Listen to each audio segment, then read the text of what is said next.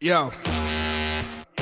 I see my name up in lights. Go hard or go home, no slacking in my sector. Just forget about the fortune, forget about the fame. Speak your truth, and let that be the reason they remember your name. Weight of the world tonight. Can you feel the pressure that builds inside? Can you feel it?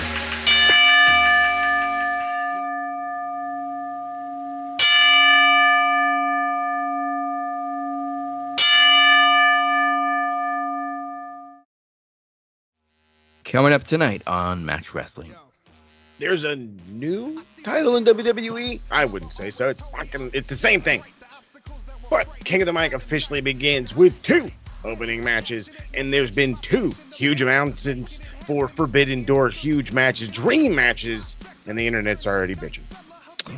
But it's Thursday, so you know what that means. The captain has a huge announcement, but it's about the group MVP. Ooh. Like I said, it's Thursday. You know what that means. Welcome to Max Wrestling, episode 431. This is your captain speaking, and I am joined, of course, by El Jefe, Moses Marquez. Top of the morning, big dog. Top of the goddamn morning. So, we'll get into the opening bell in just a moment. But speaking of bells, make sure you click that subscribe button on youtube.com/MaxWrestling. Follow us on SoundCloud, Spotify, wherever you get your podcasts. And don't forget to visit maxwrestlingnet.weebly.com for all your Max Wrestling needs. Do it. Opening bell this week is Roman's yellow belt. It's not even gold. It's yellow. Yellow. Chimney Christmas. It's the McDonald's Championship. That's whoever said that, and I've seen it on the internet. Thank you. Thank you. Thank you. I said last week that I think it was like last week or something like that. It looks exactly like Snoop Dogg's. Snoop Dogg's looks more gold than Roman's does. Yes. I mean, it is more gold. I would rather it look like that. You know what I mean? All gold strap, gold. Okay, fine. You know what? Fine. Gold the shit balls out of it. No, instead, they kind of just want what they used to have. They had a WWE championship, and they had the World Heavyweight Championship. And it's like, so you just made that one gold. If they'd have introduced this design originally in, 2015, I don't think it'd be that bad. I think it's the fact that it's the same goddamn design. We have recycled the same design with minor tweaks since 2012. Amir's favorite number. Mm-hmm. So, and we can count the women's too, because all they really do is change the name on it, but it's the same design they've used for that. So they've used this design, this exact design now for 5 championships. Yep. It's bad.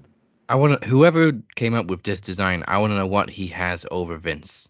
Right? What do you know? Because Vince has been sued, he's been to court, he's been threatened with jail time, and he's still using this goddamn design. Like, what do you know? But tell us what you know, bud. What has Vince so afraid of that's worse than what he's been accused of already? People know he likes ketchup on his steak. Shit, that wasn't supposed to get out. I don't fucking know. He doesn't chew hot dogs. What? Whoa, hey. That's not surprising. Don Callis doesn't, according to the fan sign last night. That was a perfect sign, by the way. The perfect sign. But I seriously, we all got a little bit excited, I think, when they announced there was going to be a new championship to replace the WWE/Universal. And then Triple H whips off the cloth, and it's, are you shitting me? That fucking design again? They told the dude, color. They told the bill guy, you got 24 hours to make it. There you go. They literally took the WWE Championship and clicked invert colors. That's it. Look, Vince, genius. I love it. There's so many custom designs that people have come up with that are so much better. There's not even recycled Winged Eagle. There's Winged Eagle tributes out there that look so much better than this. There's so many of them out there, too. So many different versions. People are mad creative when it's come down to these belts. I mean, we've had all these years to play with them, so. Right. But you couldn't steal somebody's idea. You couldn't pay, hey, can we give you a nod on television, give you like $10,000 and take your fucking belt idea? Okay. I mean, let's look at the World Heavyweight Championship, the one that they had just debuted or what have you. It's way better. You know what I mean? Way better than we were like at first. Yes, it gave everybody a weird because the very first thing you notice is the giant WWE or the giant, two W's, the big ass logo. Yeah, just like slapped in the middle. If you can try to ignore it or at least get past it, that's a nice looking belt. It's much better than some of the shit we've seen. I mean, I'm not the biggest fan of the IC title, but whatever. It's it original. Works. Exactly. It's original. The U.S. belt has grown on me. The big, giant, weird-looking plate, it's grown on me. But this company has made fucking just beautiful belts before. What the fuck are we doing? Like, I can't stop thinking about the NXT UK title. That is such gloriousness. Are you kidding me? Like, as a kid, no, you got to go back to those. Yes, it was all about the superstar holding the belt. But maybe if you make it so fucking cool, like undeniably cool, everybody has to have it. Like, it's already at that point now where people are so obsessed with having the championship belt. There's pro athletes with the World Heavyweight Championship because that's the only one that looks like a real belt. Yeah. They hate the giant W, and the teams get it, and they're like, hey, take a picture with it. I'm not keeping that.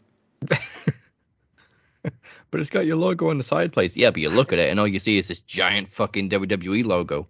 Now give me that fucking gold thing. I'll take that. Ric Flair. That's the first thing they'll say. You mentioned the NXT UK title. It was the exact same shape as the current WWE title, but they actually did something different with the plate. Exactly. And it's not a giant ass WWE logo. You could literally have like a globe and whatever, all kinds of bullshit inside of there and literally put the WW logo on top like you fucking used to. And the belts would be a bazillion times better. A bazillion times. I hate this concept that you have to look very closely to see which championship it is because it says in very small print underneath the giant-ass WWE logo because that takes up the whole front plate. Crazy small. I know Impact have a big logo in the middle, but it doesn't overtake the entire design. UFC obviously have the logo in the middle, but again, it doesn't take up the whole friggin' plate. No, but then again, like when you talk about the UFC, I like their original belt that they had. I like that one better. But I mean, you're right. That one is a bold design, and it's and it looks that way, and the letters kind of just blend in. It's not big logo. Everything else, it's decent belt that's built around the logo. Okay, I can fuck with that. And even AEW, they got a big-ass logo in the middle of their belt, but they got this crazy design all around it. Yeah, but look at the size of it. Look at the shape of it. This is a unique belt. It's everything else you can notice first besides the big-ass logo. Because you already know that I think we're accustomed to we're going to look for a big-ass logo, but not one that takes up the whole motherfucking schmig gimmick. You know what I'm saying? Yeah, back in the day, every championship in WWE looked different. Yes, dude. And the Oval Intercontinental title had the logo in the middle, but it was pretty small. It was tiny. And you could still see like banners that says Intercontinental, whatever. That's the thing that I miss. They all lined up. Look. Like that. Banners. If all the champions from like 99 lined up, you could differentiate them all just by looking at the titles from a distance. IC, Tag Team, European. They all line up these days, and it's like, okay, they've all got the same belt. That's the women's, that's the WWE. If we're going to debut another new set of fucking belts, it needs to be the tag team. I am sick and tired of looking at the dimes. Those things have been ugly as ass for 13 years. 13? That's not fair. That's the Greek coin belts. Compared to what we had in the 90s, that's not fair. Or I mean, those belts lasted all the way into the 2000s, into the fucking well past the Well, no, I'm trying to think. When do they change? Like the World Tag Team titles. 2003. Really? I think they had the new design, and then SmackDown came up with the SmackDown Tag Team titles that were very similar to the old World Tag Team titles. Oh, okay. I think you're right. Boy, get rid of them. Who would have thought we could do like a 10-minute segment on belts? Well, that's Or part of being a WWE's wrestler. ugly belts. Well, there's a lot of them out there. Man, let's keep it funky. We can shit on the E's, but there are some bad ones out there. Yeah. I said last week, WWE have announced that they're going to have a new championship design, and I'm just getting ready for the internet to melt down. And melt down we did. Not because it was an ugly new design, because it was the same old shit design. Yep. Even if you would have came out with something original that would have gotten a mixed reaction, at least it would have been original. Hey, Yeah, it's something well, at least different. they tried. Yeah, thank you. They haven't even tried. No. That's the worst thing about it. You've got the same creative guy who has been working from home since COVID, and he's supposed to be back in the office a year ago, but somebody's still paying him. What they've done with the WWE title is literally what Mick Foley did in a Royal Rumble. Yep. Hey, wait, you've been eliminated. Yeah, but it's a different costume. But I look different. Right. So I'm different. Oh, okay. I'm sorry. What? I don't know how many people out there watching Practical Jokers. Half of them are big wrestling fans, by the way. But they did this segment where you were going through this open day, and you had to go past the receptionist as many times as you could in different outfits before they called you out as the same person. That's what they do with the WWE Championships. No, send it back out there. See if they get mad. Okay, now go out wearing this. Lord Terrible. Jesus. I mean, it looked okay around Roman's waist. He can carry it well, but again, it's just lazy designing. We're at a point right now where it's like, sure, it works for Roman, but is it going to work for anybody else? Yeah, I mean, maybe they should have waited until Cody eventually wins it to come up with a new design, because I'm sure he'll go for, well, I know he doesn't have much say in it, but he'll probably prefer something old school. Please. He was the guy that brought back the IC title, the square one. Yeah. So, I mean, if anybody has the power, it should be the guy who's already done it once on television. I'm just saying. Maybe that was a deal. Triple H wants to bring back the World Heavyweight title. I want it to look kind of like the World Heavyweight, my belt, Vince. Okay, but we're going to have a new WWE title. That looks exactly the same. Fine. Hopefully somebody can convince him to change it. Yeah. All right. So before we go back in time, let's get our first of two King of the Mic first round matches this week. Remember, this year the King of the Mic tournament is TV rules, which means the winner is not decided by votes or judges. It is the closest to 5 minutes. No gimmicks, no camera cuts, no special effects. So for the first time since 2021, up first is a newcomer versus a veteran. Chris Reid makes his debut against Cypher. We know virtually nothing about Chris. He's brand new to this, and we've watched Cypher evolve over the past few years, so let's see how it plays out. MDO, baby.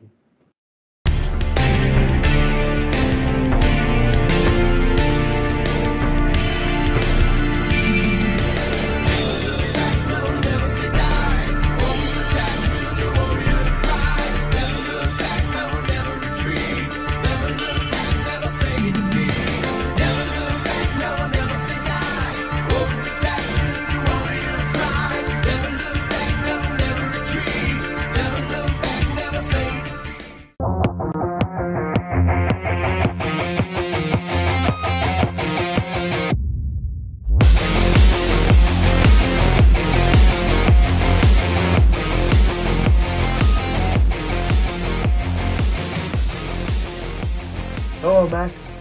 My name is Chris Reid, and as you probably don't know, I am the newest active member of your roster. Now, there are two reasons of why I am here, but we'll get to the second one in a minute. The first reason why I am here is because I can contribute to this show, to your brand, to your roster, and more importantly, to your champions. And I know what you're thinking. How can I contribute to all of this, especially to your champions? Well, the answer to that is simple. You see, a certain friend of mine told me that you have all these champions in your roster, but you don't have the championships to prove it. Well, that's where I come in. Now, I will admit this will take some time for me to do it, but nonetheless, I can get it done. You see, I can go to this website called undisputedbelts.com where I can make custom-made championships for all our champions. That also includes the TV champion, the world champion, the tag team champions, which I'm not gonna lie, it'll probably take the longest. And I can also contribute to the prediction champions as well, whoever that may be. And if you don't want to take my word for it,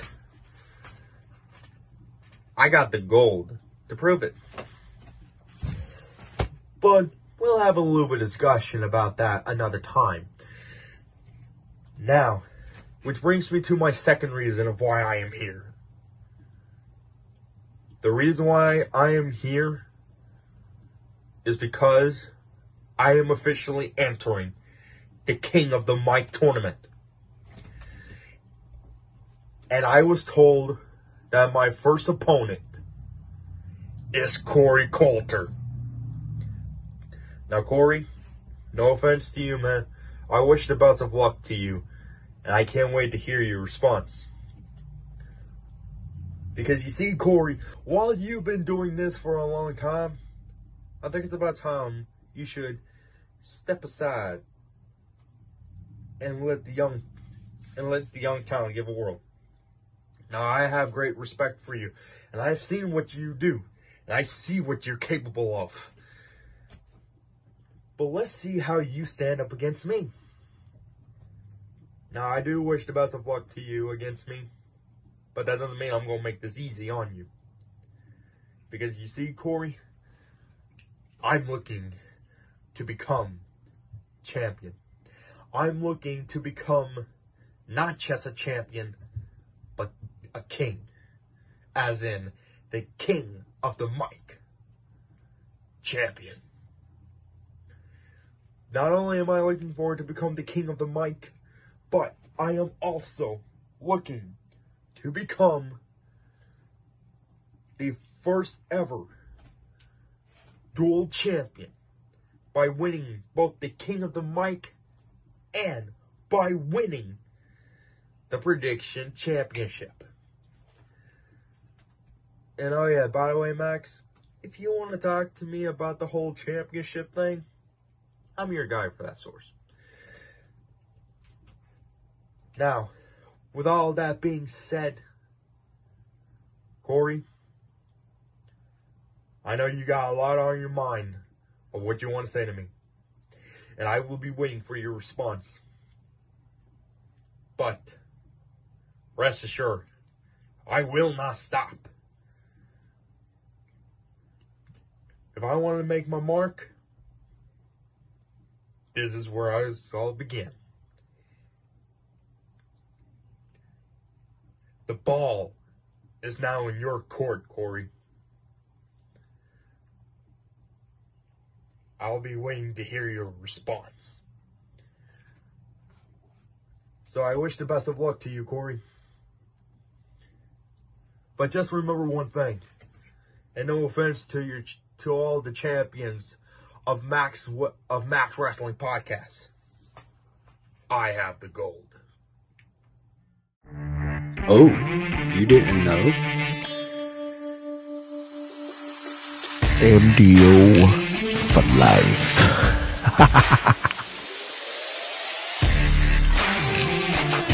The outlaw way is the only way.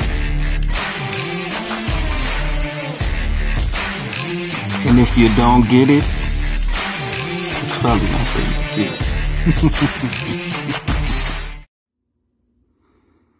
Young Christopher Reid, the newcomer,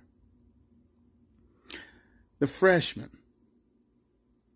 going against the senior, a veteran, somebody who knows what it's like to, challenge a veteran to make a name in this place. I respect that, but what I don't respect is the fact that you're here trying to take me out. I don't respect that. See, you're starting at the top of the food chain. And I don't believe you deserve that. Like, you may flip burgers and fry fries and take people's orders, but sir, this ain't McDonald's. This is promo competition, king of the mic. And you gotta be able to talk that talk and walk that walk, son. I don't think you're ready for that. Now, granted, when I was a newcomer, I was excited. I was nervous. I was scared. I wanted to make new friends, but you're not going to make no new friends here smiling all the damn time, kid. You got to be rough and tough. You got to be ready to go to war with anybody that steps in your way. And unfortunately for you, you're going to war against me, Cypher. Now, me and you, we come from the same hometown. Me and you, we sort of know each other. But see, what you don't know is that you're going against somebody who really has nothing left to lose. Like, I've been ready since they announced this. Now, granted, will you beat me? No. Will you try your best? Absolutely. I encourage you to try your best. I mean, hell. I expect you to try the minimum wage amount. That's messed up. I'm sorry. But still, no. You're not going to get past me. Now, I got past Ted my first go around, and I gotta say, I gotta give credit where credit's due. Ted didn't make it easy on me, and I'm not about to make it easy on you. Period. So take my words of advice and run while you can. Because this right here is for the big boys. And you still in diapers, kid. So I'm just saying, this ain't for the faint of heart. We don't need you wetting your pants in front of the thousands of Max, you know what I'm saying? So let me just keep it real with you. Let me be frank. No way, Jose. You need to reconsider a lot. You need to reconsider your thoughts process. You need to reconsider how you want to go about it. We could be cordial, we could be gangster. It don't matter. But you're going against me. And I'm not a bad guy. But I also don't take no shit. Like, I could serve you with a smile, or I could serve you with a closed fist. Either way, it's totally fine. But you got to remember, they put you up against me for a reason. They want to see if you can make the cut. And this is more than just competition. This is a way of life. So I'm telling you now, kid, you better bring something epic and heavy to the table.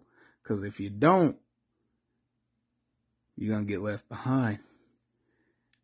And your first promo's not going to get looked at. You're going to get left in the wind before, you're just going to get left behind before anybody else knows your name. You're going to be a who instead of a wow. Instead of wow, he's great, they'll be like, who is that? But, like I said, we'll see what you got, because you are going against me.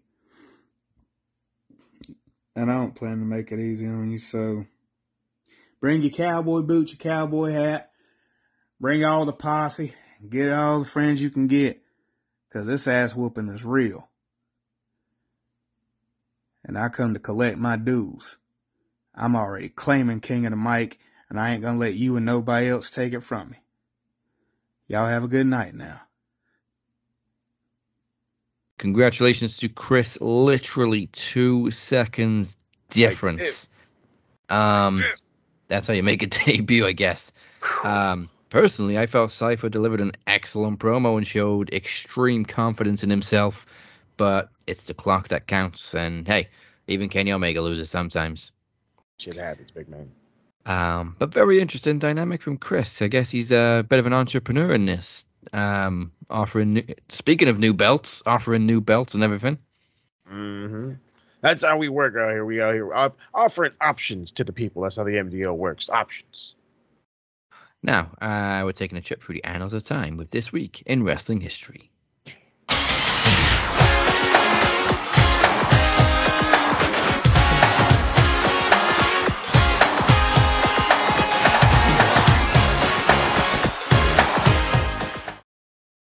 June 2nd, 2004, at the 100th TNA Weekly pay-per-view, the first ever King of the Mountain match took place, where Jeff Jarrett became a three-time NWA World Champion, defeating AJ Styles, Chris Harris, Raven, and the champion, Ron Killings, a.k.a. R-Truth. Of course, Jarrett won. And this was the longest of Jarrett's 6 reigns, as he held the title for 305 days. Gross. June 3rd, 1991. It's not very often we go to the early 90s. Steve Austin defeated Bobby Eaton for the WCW TV title. And he held the gold for 329 days, which actually makes him the longest reigning TV champion in post-NWA history. And 5th overall in WCW. Dude, stunning Steve Austin, David. Damn right. June 3rd, 2007, another Bobby. Bobby Lashley defeated Do-Rag McMahon in a street fight to win his 2nd ECW championship. However, he was forced to vacate the title just a week after when he was drafted to Raw. The vacant title was then infamously supposed to be won by Chris Benoit. Mm-hmm. Of course, it went to John Morrison.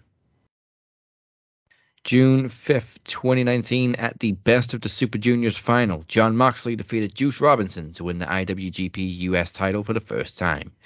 Again, he was forced to vacate the title 130 days later when travel issues stopped him from defending at King of Pro Wrestling. Yeah. I believe there was a hurricane involved. Yep. Ooh. Goddamn hurricanes. There's a lot of vacating titles this week, I've just noticed in the history. June 6, 1993, Shawn Michaels won the Intercontinental Championship for the 2nd time, defeating his old partner Marty Jannetty on a house show. Michaels was also forced to vacate 113 days later, when he failed to defend within 30 days, but in reality, Michaels was suspended for testing positive for steroids. That goddamn Shawn. Yeah, this was Naughty Shawn before he was born again. Naughty Shawn. Playgirl. There we go.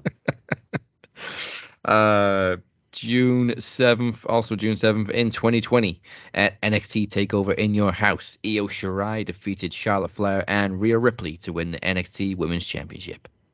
Yeah. And I think she's like the 5th or 6th longest reigning NXT Women's Champion. Felt longer. Did. Honestly, she held it for a long time. Again on June 7th, this time in 2021, Shingo Takagi defeated Okada at Dominion to win the IWGP World Championship, previously vacated by an injured Will Ospreay. Takagi's 211-day reign is the longest of this version of the title. Yeah. Fucking weird looking belt. Yeah, that freaking golden butterfly thing. It works, I guess. I mean, Ospreay really likes it. He's like the biggest fan of that belt. Sure. I mean, I guess. I don't know. It looks like a will thing. It looks like a will kind of thing. And finally, today in history, on June 8th, 2009, at TNA Slammiversary, AJ Styles defeated Kurt Angle in a classic, which I believe involved Kurt somersaulting off the stage. And Samoa Joe defended the NWA World Championship in a King of the Mountain match against Booker T, Christian Cage, Rhino, and Robert Roode. Nice. I remember the poster for this was awful because they took a picture of Joe holding his fist towards the camera and then superimposed the belt underneath. Like, just take a picture of him with the belt. He's he's literally the champion. Right? Like, come on. What are you doing? How cheap are you, TNA? Fair. But that is all your history this week.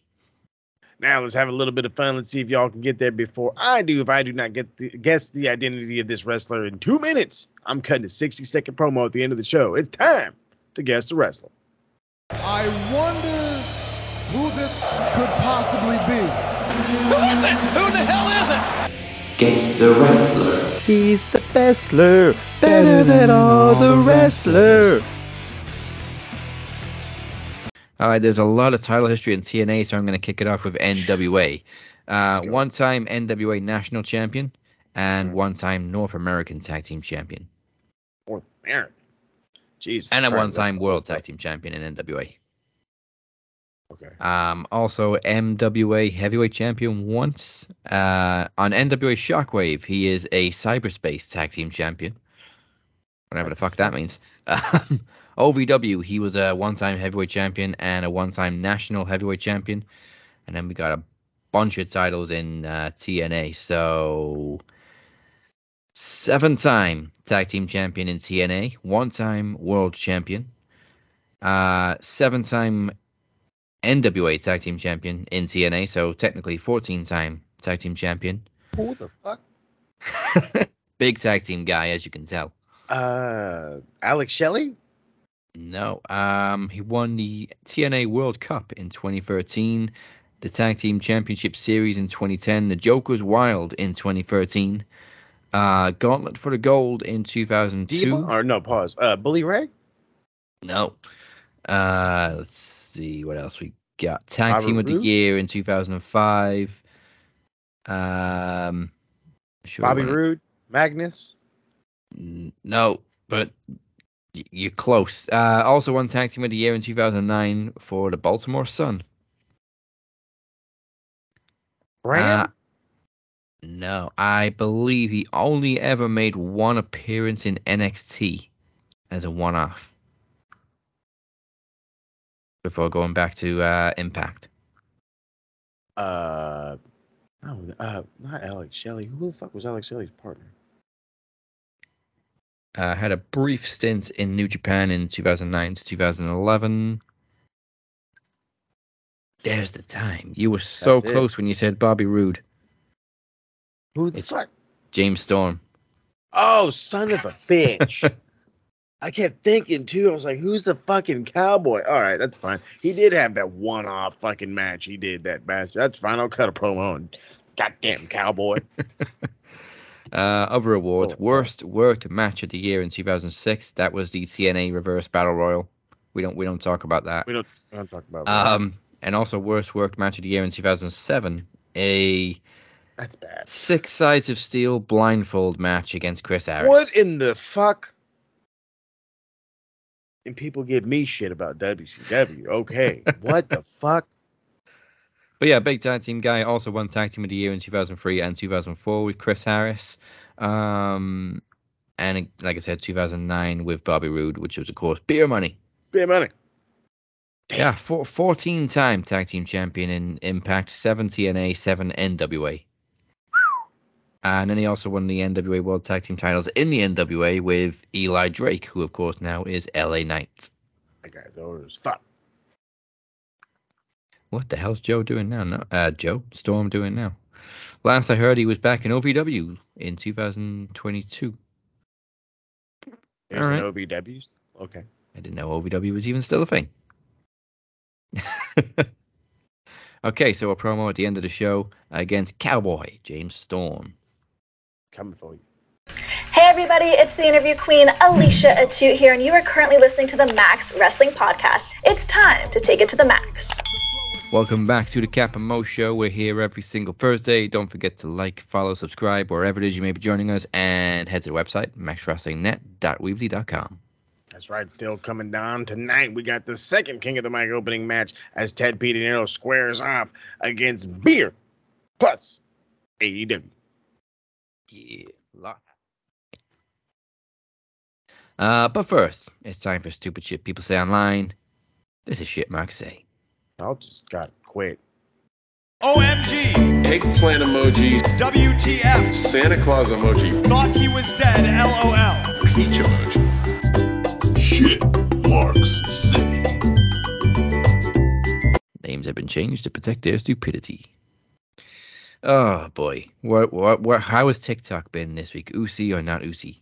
So we're Usi, but last week I talked about our man White Chocolate, and he had been on the ultimate of hiatuses, which was very nice. Everything was good in the world, all was fine, and then all of a sudden I got into my posting stuff and doing my stuff, and all of a sudden I get a random notification, and I'm like, huh? Somebody replied to a comment I fucking did all the way back in goddamn January. Well, all it really was is it turned out to be that white chocolate is back, and he just wanted to let everybody know that the only reason why AEW is going to get some ratings is because Punk is back. And I pointed out to him in very simple words, they barely sold out Chicago. Nowhere else's impact has come from the name of Punk. There has been no other garner of ticket sales because of the name Punk. None. So, shut the fuck up. That's all I got this week. Other than that, everything's been good. I do want to give a shout out to Bryan with the random stuff, or Bryan from the randoms, whatever. He's brand new to the TikTok thing. He's gotten bigger, but he's asking all the really good wrestling questions. He's trying to help people be not as judgmental, but try to remember the good times. Like, he made me remember the good times of Jim Cornette as a manager, not as a beat writer. Which, we all know how he is now. But back in the day, he was an excellent manager, top tier dude. Dealt with guys like Midnight Express, Rock and Roll Express, fucking Owen Hart, Yokozuna, British Bulldog. You know what I mean? He long list of cats, and he was an excellent manager back in the day. But big shout out to Bryan. All right. Dude, I don't have an awful lot either, but I'm not going to change the name of this one because everybody knows who he is. His name is Dutch Mansell. Yeah, douchebag. I loved him as Zeb Coulter, and he was great back in the day, but yes, he's become such a douche. Giant douche. He's literally up there with Bischoff. Dutch said, The Fiend, I don't even know if he was a heel or a babyface. Well, he was a tweener, but okay. I never saw the purpose of him. He never drew any money. I don't think he's going to sell tickets. Was The Fiend not the highest merch seller at one point? I was going to say, he drew some money. He drew a lot of money, even those shitty-ass skin belt replica things that was literally just a mask stretched out. Bugs. People bought that. Bugs. Don't forget the bugs. There was bugs on it. He still made money. He still made money. Yeah. I mean, that's the part that, we have to emphasize. The cat made money. You know what I'm saying? He drew. Whether he was shit or not, he drew. He wasn't shit to begin with. Literally, I think everything went downhill after Goldberg. Well, fuck yeah. It's the Goldberg effect. But up until that point, he was selling T-shirts, masks, puppets. I was going to say, Goldberg has had that effect on anything he's touched since fucking 99. Yeah. Just, well, no, I'd say when did Hart go over? 97, 98? That's when. Yeah, 97, I think. Yeah. Dutch, I thought you were better than that. But we do have a couple. So first up, oh wait, it's just disappeared. Oh, there it is. First up, oh man, what the fuck can I call this dude? I love when we have to come up with names on the spot. I mean, the tweet is so brain dead. I can't even come up with it's fried my brain. There you go, brain fry. But for somebody with Rhino as a profile picture, I would expect a much better opinion than this. So somebody tweeted out 3 months into WWE ECW, and we had these 4 matches: Batista versus Big Show, Ric Flair versus Big Show versus DX, Undertaker versus Big Show. And why do we give a fuck? The dude who seems to be an Impact ECW gatekeeper says, it was actually good though. WWE preserved ECW's legacy and made it a bigger property than Paul Heyman ever could have. They're using it better than how AEW is tarnishing Ring of Honor's legacy. I beg your pardon? First of all, AEW is getting more eyes on Ring of Honor than it has in years. I beg your pardon? Second of all, WWE did fucking nothing to preserve ECW's legacy. They brought it back as a glorified Sunday Night Heat. There was a zombie. Yeah, there was a zombie who Sandman beat the shit out of. Like, come on, bruv. No. And then we're going to shit on Ring of Honor. Has Ring of Honor ever been a 2-hour show in its fucking history? Nope. I don't think so. Has fucking Ring of Honor ever been on a streaming platform? I don't think so. Primetime TV? Primetime TV? I don't think so. Have they had, have they finally come to the West Coast? I don't think I've ever seen fucking Ring of Honor on the West Coast. I swear to God. I mean that when I say that, when the heat of Ring of Honor was going on and I was trying to get tickets, when there was, when El Generico and Kevin Steen, Davey Richards, all them cats, fucking Jim Cornette, they had never come to the West Coast. They weren't a West Coast. I went to a fucking Ring of Honor pay-per-view in LA. So again, what the hell are you talking about? They have gotten way bigger under the watchful eye of Tony Khan. Is Tony Khan ripping lines and making matches? Yeah, I don't give a fuck. You shouldn't either, because he's keeping the brand alive. He's not revamping it, putting shitty people on there. He's not making it a developmental brand. He's not pushing one guy at the big show and all this other bullshit. He's actually got people there. He's signed talent that would have just floundered on the indies that he's helping get over. He's helped make a handful of stars already in Ring of Honor. Look at fucking Willow Nightingale, for crying out loud. She's over as shit. And she's a regular on Ring of Honor. When she shows up on AEW, the fucking place goes bananas. You're going to look at fucking Wheeler. Look at Danny Garcia. Look at how much fucking better they got because of winning the pure title in Ring of Honor. Because they got to flourish on the Ring of Honor rules. Claudio Castagnoli, the fucking Ring of Honor champion. Like, come on, dude. That's literally, you're literally living in a life filled with blinders, and it's just all bad. It's all bad, man. And what was the other part? WWE made it like bigger than Paul Heyman ever did.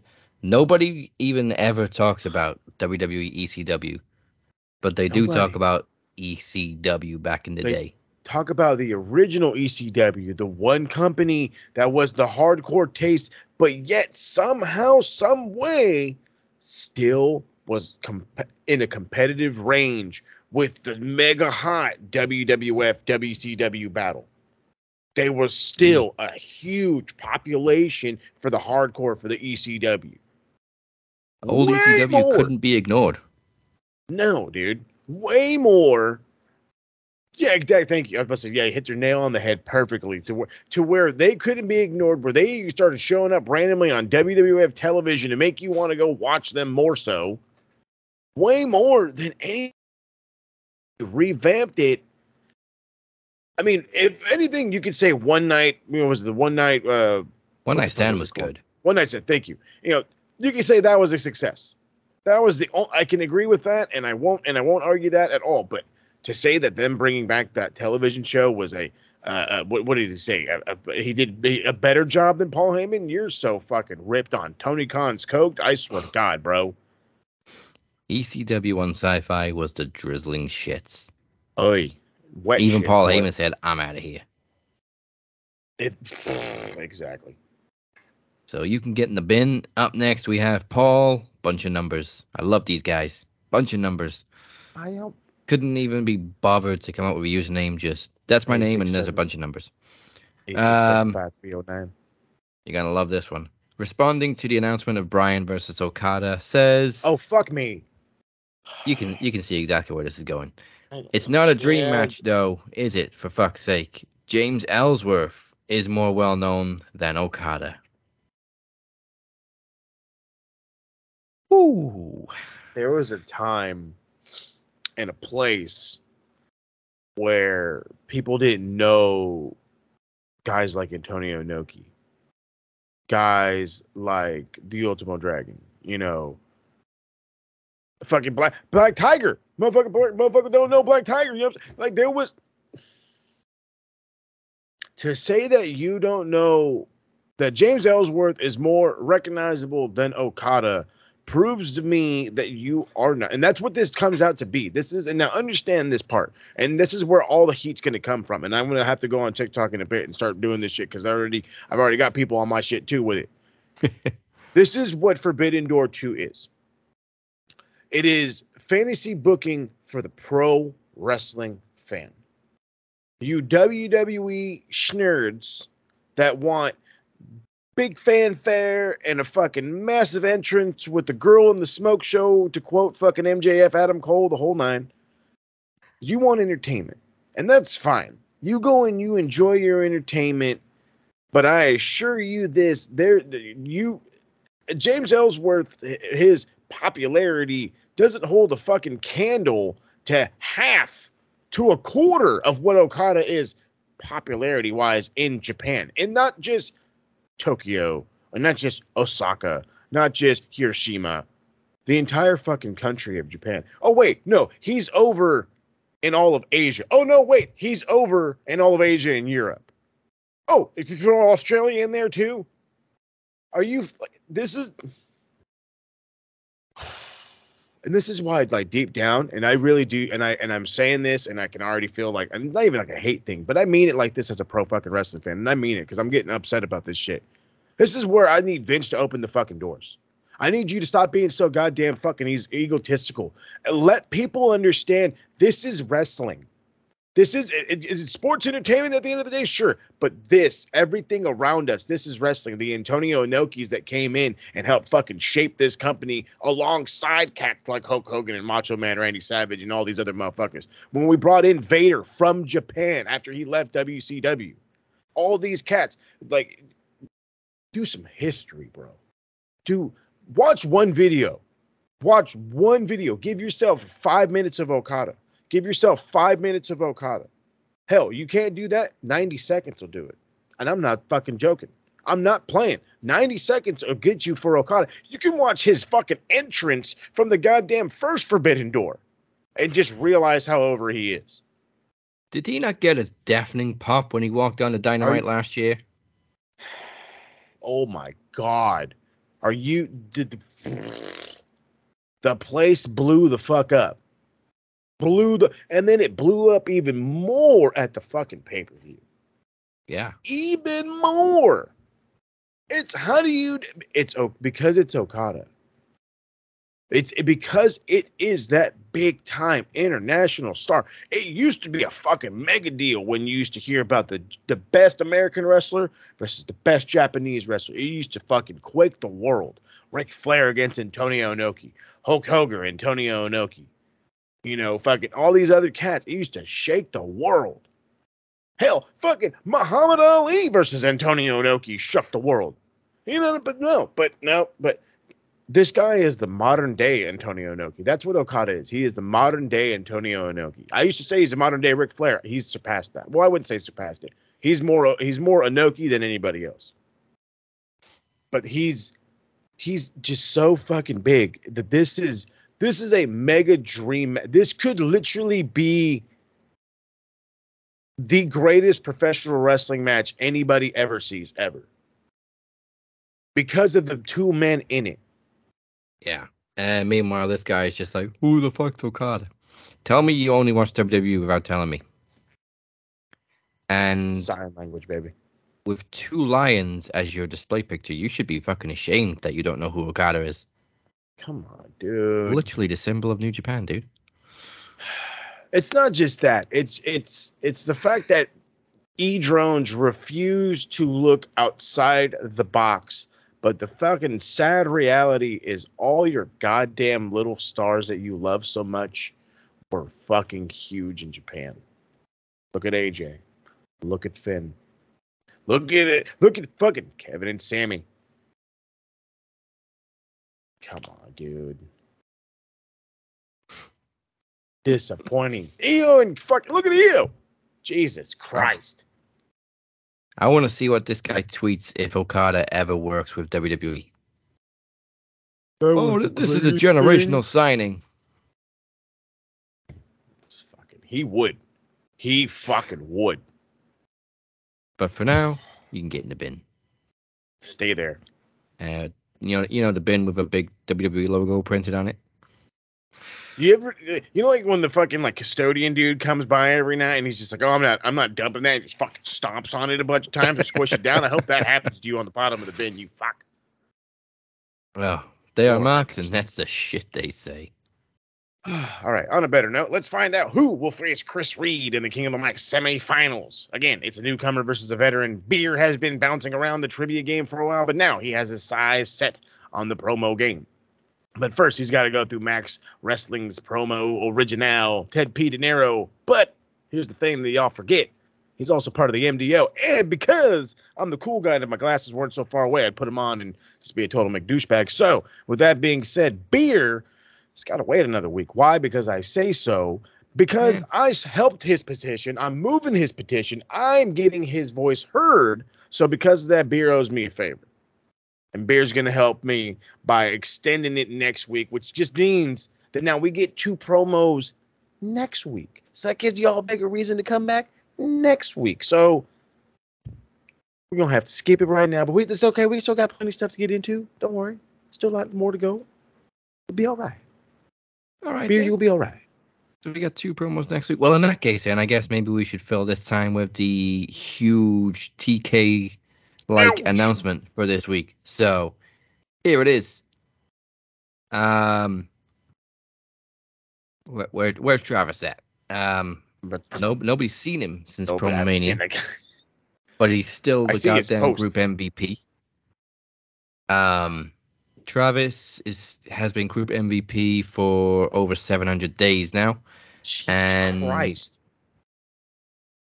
By the time, I'm not sure what it's going to be at Fight for the Knowledge, but by the time we get to Promo Slam, if he's still group MVP, then it will be 2 complete years, 730 days. So it seems like nobody's going to beat Travis. So before I get to the bigger announcement, the first big announcement is here's a brand new title design for the group MVP. Enjoy it. It's just for you, Trav, for now. But wait, there's more. So, just like Triple H did with Roman Reigns, we're undercutting Travis. If you can't beat Travis, you can win a different title. So now, not only is there going to be a group MVP championship, but there's going to be a group EVP championship. So if you're just below Travis, you will be the extra valuable player. Love it. Love it. And just like WWE, those 2 titles are very similar. They're just different colors. I like it. It's all right. Good. One of these days, when Travis gets toppled, we'll fucking scream from the rooftops and burn down the village. I think we're gonna get some people bouncing around between the EVP for a few months, and then finally somebody somewhere is gonna post just enough to beat Travis. Like we said last a couple weeks ago, DC came very close. And if I'm not mistaken, the first group EVP, which will be announced at Trivia Takeover June 29th, is probably going to be between DC and Chad. Those 2 are always up there next to Travis. I like ye. Get posted, folks. And since we're already in the 28-day window before Trivia Takeover, qualification for EVP has already begun. Again, get posted. Hurry it up. All right. So in other news, so Roman had his new title, but then that was only half the story because out comes the Usos because, of course, Jimmy super kicked the shit out of Roman. Yes, he did. In Saudi. Yes, he did. Jesus, somebody was mad about something. I'll tell you what. Roman owes him money. So he ate his leftovers. I don't know. Don't do it, though. I don't know what you did, but don't do it again. Shit. And just when we thought Roman had forgiven him, they hugged. Roman starts crying. And also Solo stepping to the side, and just like we thought he was gonna align himself with his brothers, his literal brothers. Mm-hmm. In comes the Samoan, the Spike, just drops Jimmy. So a new layer has been added to this bloodline feud. You can't beat up the tribal chief and not get your ass beat.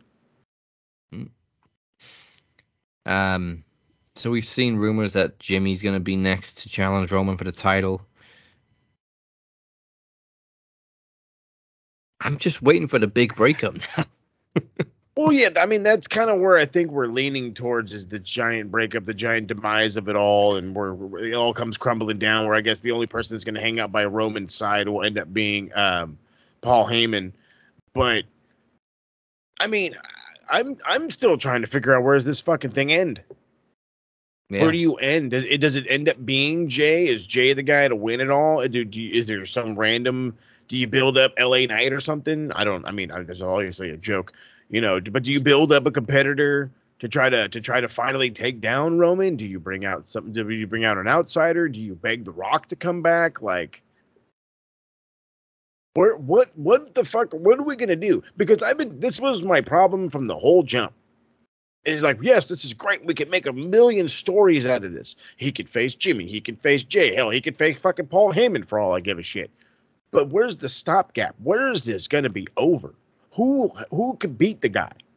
We're in Bob Backlund territory. That's where we're at. We're in Bob Backlund territory. He's going to scream on the mic like a belligerent idiot, even though he's actually good on the mic. I'm just comparing him to Bob Backlund. And he's going to have matches that we don't give a shit about. Because we know he's going to win. Because nobody's going to beat Bob Backlund. So... And... yeah, he hasn't actually defended the title since WrestleMania. So why? So he ain't defended the bitch in 2 months? But yet 30-day vacants and all this other shit? Because he didn't work Backlash. He went for the tag titles in Saudi. Yep. What happened to this 30-day defense rule, man? Oh, that's been forgotten about. I always think that is... I mean, I used to defend it by saying, well, I think it's if they're not able to defend it within 30 days, not if they just don't defend it, which kind of makes more sense. Right. But because Roman is able to defend it. But say, fuck it.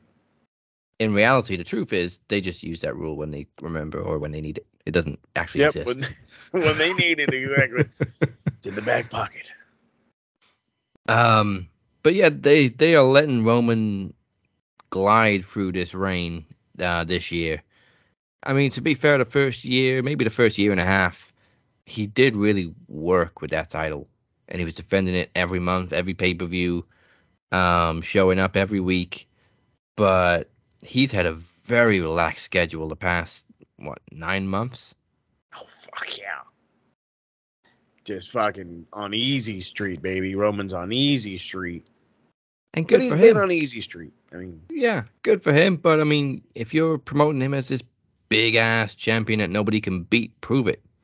Yeah, that's where I'm at myself. It's like, prove it. Start having him defended every fucking pay per view or every what would we come up with? Yeah, PLE. PLE. There you go, the PLE. So it's like, come on, do we just? It's no. Granted, I we're talking shit. And fucking, if you look over on the other side of the coin, MJF has all of fucking 3 defenses. You know what I mean? But they've all come on his pay-per-views. So at least he's competing on the pay-per-views. You know what I mean? Unlike Roman is like, well, I want to do a tag this week, and then next week I'm not going to be there because you square or whatever. And yeah. I mean, yeah, the thing with MJF is he's never wrestled very often. He's always been the mic guy. But what he says is true. When he does wrestle, people talk about it. The dog collar match, the Iron Man match, the 4-way. And their pay-per-views are much more spread out, so it's easier to only defend the title at every pay-per-view. But at least he's there every week, and even if it's just to cut a promo, he's on the show every week. Every week. Without fail. There are the differences. And yeah, we'll just have to see if this leads to Solo. I mean, what's it going to take for Solo to abandon Roman? He's already seen Jimmy and Jay treated like shit. He's been forced, really, to attack his own brother. Yep. But you can see Jay now slip back into that kind of fear of Roman's side of him where before he stood up to Roman out of anger, but now he's seeing Jimmy stand up to Roman out of anger, and Jay's like, shit, I know what the consequences are, Jimmy. Whoa. Don't do that, brother. You're going to get beat up. No, I don't know what it's really going to take to get Solo out of it. It's weird because I'm with you as like, and then here's the other fun thing. I was the middle brother. You know what I mean? I've had multiple brothers, so I get how this is. And deep down, you're just like, yeah, fucking beat their ass. Yeah, fuck, motherfuckers. They ate my cake or they took my soda. Whatever dumb reasons, because we're brothers and that's how we get down. But it's also one of those things where it's just like fucking such blind loyalty to your uncle that it's like it's getting, I don't want to say weird, but it's getting to the point of that's just his enforcer then, right? That's what it's going to be. And then does that mean Solo's the guy that's going to beat him? Is that what we're planning for? The guy that's eventually going to be the ultimate turning guy? Or does he end up being the reason why Roman loses? You know what I mean? It turns out that, well, maybe we get all the way to Jay, and because that's where it all started and that's where the fans want this to finish, or at least most of them, or at least a lot of people that have been following the whole thing from the jump. I'll go with that. They want Jay to win it. And so say that ends up happening, you can have, Jimmy's banned, but Solo's right there. Well, Solo turns on him. And then we finally get, Roman got beat and everybody's back to Norman, and it's like, the Wicked Witch of the East and shit. But I really don't know what else it's going to take to break this guy away from him. I mean, I definitely wanted Sammy to win the title more than Jay, but that ship sailed. Oh, fuck. Now they had that lightning in the bottle and they just threw the bottle in the fucking ocean. Well, not only that, but you can't fucking tear Kevin and Sammy apart now. They're the greatest thing I've ever seen. Especially Kevin. He's just like, hey, telling Chad Gable, hey, do the thing I like. It makes me chuckle. He's like, what? Say the word I like that makes me chuckle. I think I did it. You are so welcome. I'm just like, I fucking love Kevin Owens right now. They've developed this great dynamic where Sammy's the sane, calm, cool, collected one, and Kevin's just batshit crazy. Yes, dude. And he just wants to fight everyone and everything and punch guinea pigs. You're not supposed to come out here. When somebody's supposed to call your name, you can't just come out here. You're breaking the rules. Oh my God. I don't know who told Kevin to just go fucking ape shit, but thank you. Right. Thank you, bro. I needed this, Kevin. Giovanni, you never speak. That whole segment was the best. It's making me want to fucking watch. Like, I've been saying that watching WWE has become one of those things where it's not as much of a chore anymore. You definitely want to get up and walk away at points, and I definitely do that. I do have it around in the background at times, but I'm getting to the point where it's starting to become part of my routine again. Excuse me. So I like what they're doing. Don't stop. But yeah, Roman is like the last thing I give a shit. But whatever. I mean, there's a bunch of stories to build it around. So again, we can have Jay win it with the help of his brothers. Maybe they all fuck him over and somebody else wins it. I don't know. We can figure it out. They can figure it out, hopefully. Yeah, maybe next year's WrestleMania will end like Richard III. Everybody just comes in and takes the turn stabbing Roman. That'd be awesome. That'd be awesome. And like the refs just like turn his back and shit. Right. Like, yep, whoop. We didn't see nothing. Just for Vince to get all pissed. I don't know. That'd be awesome. And then just drop the et tu solo. Boom. Bam. Shakespeare. Give me a check. So SummerSlam, we probably getting Cody and Brock Part 3. This comes from Bryan Alvarez, I believe. There's a stipulation that we haven't seen in a long time in WWE. Yeah. But according to Better Wrestling Experience, it will not be a dog collar match, which many people suspected because obviously it's Cody. That's Cody's thing, is a dog collar match. So Uncle Dave had said a couple of things on the last few shows, actually. The number one thing that he kept saying over and over and over again is Brock Lesnar he gets away with a lot more than other people. Let's start with that right here, right now. And he's already been given the thumbs up for color. And we know Cody is down to bleed. Oh, yeah. Without question. But the last time he did it without a fucking blade, he gave fucking Randy Orton a concussion. Yeah. And I'm not playing this game. I'm not playing this game where, I can slice him with my elbow. Homie, you haven't been training in a long time. Even if you were in the peak of training and you could with one blow, we don't need it. We don't need it. Just gig. Just for one time only, let him fucking gig. Now, Uncle Dave did mention nothing about the dog collar match. He did say it was going to be a stipulation. Mm-hmm. Bryan was leaning more towards, well, maybe like a strap match then? I'm thinking it's going to have to be something like that where they're like, they can't go away from each other, or I really don't want it to be a cage. I just feel like a cage is lazy. Well, if it's something we haven't seen in a long time, it can't be a cage. No, that's why I'm saying, like, give me like a strap match. I'm pretty sure we've had. We can't do that one. We can't do that one. Bad attitude era. But I mean, didn't we just have I swear we've had strap matches on like NXT. Yeah. So yeah, you could do a strap match for sure. I mean, if it's something we haven't seen in a long time, and you just mentioned that they're both good bleeders, would they get away with a first blood match? See, now there we go. I like that one where you can literally brawl all over the place, which would help make the fucking whole story easy. You can also make it one of these what's the fucking internet term right now? Ultra-violent kind of matches where the AEW fan would be like, oh, this is my kind of match. And I mean, it would work out. You could have him fucking fight all over the place and, first blood. Oh, I hit him with a fucking this. I hit him with a that. Oh, he's not bleeding yet. Then all of a sudden, fucking Cody's just all over the joint. Whoa. So there's been 10 first blood matches in WWE. Oh. The last one was John Cena versus JBL in 2008. Then obviously they went PG. So. Oh, yeah. I mean, that fits the bill. Hasn't been around for a long time. If they've got permission to bleed, then perfect. Yeah, because I don't think you can do an Iron Man. I'm trying to think of a bazillion other steps that you could try to have, and none of them sound good. You can't have Brock and Cody in a tables match. Can't do a ladder match. You can't do a street fight because you might as well do something with a real stip. You might as well do a first blood.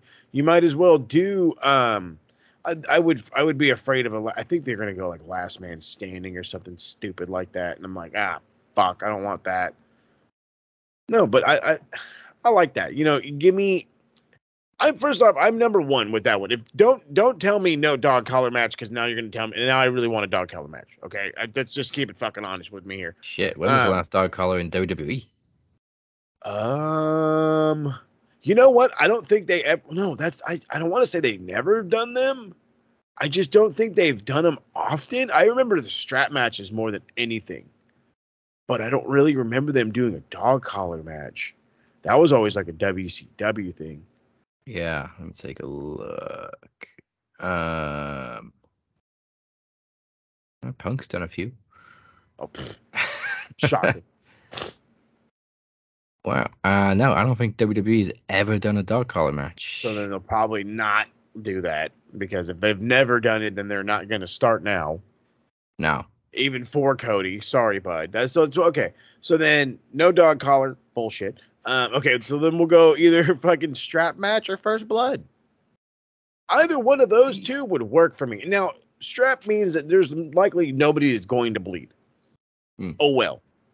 I assure you the strap part of it will be entertaining as fuck. However, the first blood match, I'm afraid Cody's fucking forehead is too goddamn paper thin. That he might get hit with something went a little too bad way, and then bam, just fucking bleed everywhere on accident. And that wasn't supposed to be the end of the match, but now it's the end of the match. Yeah. Like, when I heard hasn't been seen in WWE for a long time, the first thing I thought of was a stretcher match. Oh, hey. Didn't think of that one either. Last one of those was also 2008, Batista versus Shawn Michaels. Nice. Okay. Actually, the last one we've seen in general was in 2015, Eric Young versus Kurt Angle. Oh, nice. TNA. I mean, if we're talking about a match from their past, you hit it perfectly. A stretcher match is a past one. Like I said, I'm leaning strap match. I just feel that's where I'm getting this feeling. It's like, you can't go nowhere, and I'm going to beat your ass. And it's like, you really want to give Brock Lesnar a strap? Oh, wow. last time we had a strap match in WWE, this was NXT, so I don't know if it counts. Was Drew McIntyre versus... No, wait, that must have been SmackDown. Drew McIntyre versus Karrion Kross. Last year. Oh, well then, yeah. Well then, okay. Well then, no. We haven't seen it in a while. Then strap is a no. Fuck. What other matches haven't we seen in a while? I got this giant-ass list of match stipulations in front of me. Believe it. There's all kinds of crazy things on here. Spiderweb Death. Sicilian Stretcher. Shop of Horrors. Shitstorm Death. What the fuck is that? That's got to be a CZW thing. Has to be. Has to be. There's only ever been one. It was in H2O Wrestling, Hardcore Hustle Organization, and it was Drew Blood versus Neil Diamond Cutter. Nice. Last year. I fucking love those names. It's great shit. Anybody who's an indie expert, please explain to us what the fuck a Shitstorm Death match is. I'm intrigued. Very intrigued. We got Russian Chain. Oh my god. Ring of Death. Ring of Fire. So it's not going to be a Ring of Fire. Yeah, no sir. Punjabi Prison. Oh yeah, fucking Punjabi Prison with fucking Brock Lesnar and Cody Rhodes. I keep seeing posters fans have made of like Jinder versus Seth or Jinder versus Roman in a Punjabi prison. I'm like, do it. Do it. I'm down actually for that. I'm down. But no, okay. So if we want to be fucking dumb for a second, Cody Rhodes is half Cuban. Okay. So what kind of dumb Cuban match can we throw him in? Is there anything named after Cuba? Right. No, nothing Cuban. Nope. Damn. I was like, come on, stereotype match. I'm just kidding. I don't know. We'll have to see. This is what I hate about the E. Is this like, you could go right for something and they could swerve you with something just as good but safer, and it's like, nope, it's probably going to be a fucking tables match or something ass. Yeah, and it would be like, but I thought you said we hadn't seen it in a long time. And they'll be like, well, you haven't seen Brock in it for a long time. Exactly. And it was like, oh, fuck you. How about the Texas Bull Rope match? That was Dusty's thing. Hey, come on, Bailey. Let's go. I like that one. And then it fucking fits with Texas Brock. Right? With Cowboy Brock, you know what I'm saying? Cowboy Brock, Cody, Dusty, everything adds up. When was the last Texas Bull Rope match? Give us a bull rope match. And goddamn good and well fucking Triple H is like, oh yeah, I like that one. Yeah, the only one we've ever seen in WWE. Wait a minute. 90s, huh? I thought there was two. Didn't JBL and Eddie have one? Well, that's not on the list for some reason. No, but Dusty was against Randy. Yeah, I was going to say, no, Dusty and Randy was the only one I remembered. No, wait a minute. What was the other one? Sure, JBL and Eddie Guerrero had one. At Great American Bash. Are you? Because that's when JBL won the title because... No, wait. No, he didn't. No, you're right. You're 100% right. They definitely had the match, but I always get confused about who won because there was like a... JBL won. Yeah. Oh, yeah, it was Eddie JBL 2004. I think Eddie was in the corner and JBL ran into him and just touched the turnbuckle behind him. Mm-hmm. Oh, okay, it's on this list. This is just bull rope. Not Texas bull rope, just bull rope. There's just been many more of those than there have Texas bull rope. Gotcha. Cuban bull rope match. I'm just kidding. So the last bull rope match in WWE was 2005. Batista versus JBL. And the last Texas bull rope match was 2007. Dusty versus Randy. So that could be a contender too. There we go. Bull strap match. Come on, one of them two, please. Either way, make it violent. And please make it the last one between these two because Cody needs to move on now. Yes, dude. Yes. So does Brock. And everybody at home, we just gave you a bunch of match stipulations to look up. There you go. You're welcome. You are welcome. Brock's also had a stretcher match. That was against Big Show. Hey, he fights a big ass stretcher. It was a big ass stretcher. And then final bit of WWE Money in the Bank obviously is coming up. Money in London. Money in London, I like that. We got 3 qualified for the men's, 3 qualified for the women's. We got Ricochet, Shinsuke Nakamura, and LA Knight qualified for the men's, and Becky Lynch, Zelina Vega, and Zoe Stark qualified for the women's. So we got Becky and Zoe in the same match, which obviously means neither of them are going to win. Nope. Sorry, Zelina. I don't really see Zelina winning.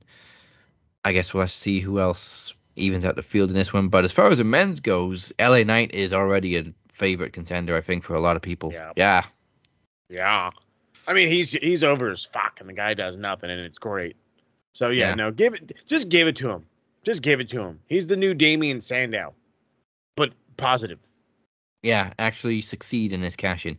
The worst thing about Sandow's cash-in is he beat the shit out of Cena before the bell rang. It took one fucking AA and he was down. He could cash in on Seth and have a feud with Seth. All right, yeah. That'd be my bet. I mean, he ain't taking the title off Roman. Oh, God, no. No, but we say that shit all the time. Like, dude, if there's anybody that could need, a good work with, it's with Seth. And it's like, fuck, an LA Knight Seth match could be pretty good. I mean, the whole thing could be good. The promos. Oh, fuck yeah, dude. Hell yeah. See, that's quality shit right there. That's the shit that makes you want to watch. LA Knight's also done something that we didn't think was possible and come up with a catchphrase that could quite possibly equal the What chant. Oh, fuck yeah. Fuck yeah, dude. And the thing is he's not half as over as Steve Austin was. That's the thing that's like, Jesus, this guy is awesome. Wait till he gets bigger. Better by the day. Interesting thing about Zoe Stark too, she made her pro debut on this day in 2013. I should have put that in the history. On this day. All right, AEW, like we said, Forbidden Doors coming up. End of June 25th, I believe. And we're now got 2 matches announced for it, 2 dream matches announced for it. Omega Ospreay 2. And Bryan Danielson versus Kazuchika Okada. Oh. Which has been a dream match for as long as Bryan Danielson has been over. As long as birds have had wings. That one. I like that one a lot better. Because this is just, first off, Omega Ospreay for the U.S. title I want to say it was at Wrestle Kingdom, was one of the better matches I've seen, not only this year, but in a while. And I'm not just riding the Omega cock. Okay, I'm a much bigger Okada fan. If I was really going to be riding some wiener, just to fucking clarify, I'm not even going to lie about this kind of shit. Yeah, Paul. Yeah, Paul, exactly. It's one of these things, dude. It's like, I like what I like, so get the fuck over. But in all reality, Bryan Danielson and Okada, it has been on minds of many a folk for a minute, and it's gonna be incredible. It could, I said it at the beginning of this show, or during Shitmark say, this could go down as one, if not the greatest match that ever happened. It could absolutely go down that. It could just be another one of the greatest, one of the many greatest matches ever. It could be shit for all we know, but I really doubt that last part. So I'm so looking forward to Forbidden Door. It's already 2 super gigantic. You can literally filler the rest of this show and it would be a success in all reality. But that's been my thing right now on TikTok, is trying to figure out what other matches would make fucking sense. What other things could we do that would not only be a dream match, but so entertaining that you couldn't deny it? And the first one that came to mind was OC versus Tomohiro Ishii. And I'm like, you can make that one for the AEW International Championship. And heaven forbid Ishii were to win it, that's not a bad thing. Because Ishii could fucking be a guy that could show up in AEW and compete with anybody, everybody, and do awesome. Another match I was thinking about was because El Desperado had just had a stint in GCW. So I thought, and he called out Mox afterwards. So I'm thinking maybe him and Mox in a street fight or Texas death match or something like that. That could be really cool. I thought about Wheeler Yuta. like Wheeler Yuta against maybe like Hiromu Takahashi, or maybe against Shingo Takagi. You know, obviously they planted the seeds for Takeshita and Kota Ibushi if Kota ends up signing with AEW. There's Forbidden Door has officially become the land of the dream match, and you can make up anything and it'll work. It will work. Yeah. So excited for this fucking show. Yeah, they're probably going to sell out just on these two matches, but I think we're getting a 4-way on Rampage tomorrow to determine number one contender for the women's title against Toni Storm, which I think is happening in Forbidden Door. Mm-hmm. I can't remember everybody's in it. There's Britt Baker. There's Sky Blue. Yep. Is Willow in it? Not Willow. It's Nyla and fucking hell. I just fucking seen the thing too. I think it's more likely to be Britt Baker anyway. Well, that's my goal. Is I'm thinking it's going to be Britt Baker. Now the question immediately comes up with, does that mean it's Britt's to lose? Does she win it immediately? Like, that's where I'm at. It's a tough one because and Mercedes Martinez. Oh, Mercedes, that's it. Yeah, Britt's got to be the favorite in this match. Although, I mean, it'd be nice to see somebody like Mercedes go after Toni Storm, but it's a lot less predictable now that Toni's a 2-time champion because she's had her time in the sun, and we felt like this was a knee-jerk reaction to Jamie getting injured. So yeah, I guess it could go either way.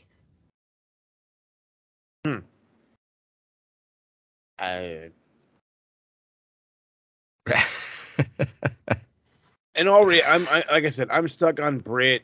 You can have, but here's my thing. If this comes down to, it's going to be a match for Forbidden Door, you have to have a name. And I really do like all these ladies. I mean, I'm a fan of Sky Blue, but we're talking about we don't know nobody. You can't have her. That's nobody. Nyla, I don't think would get the proper pop.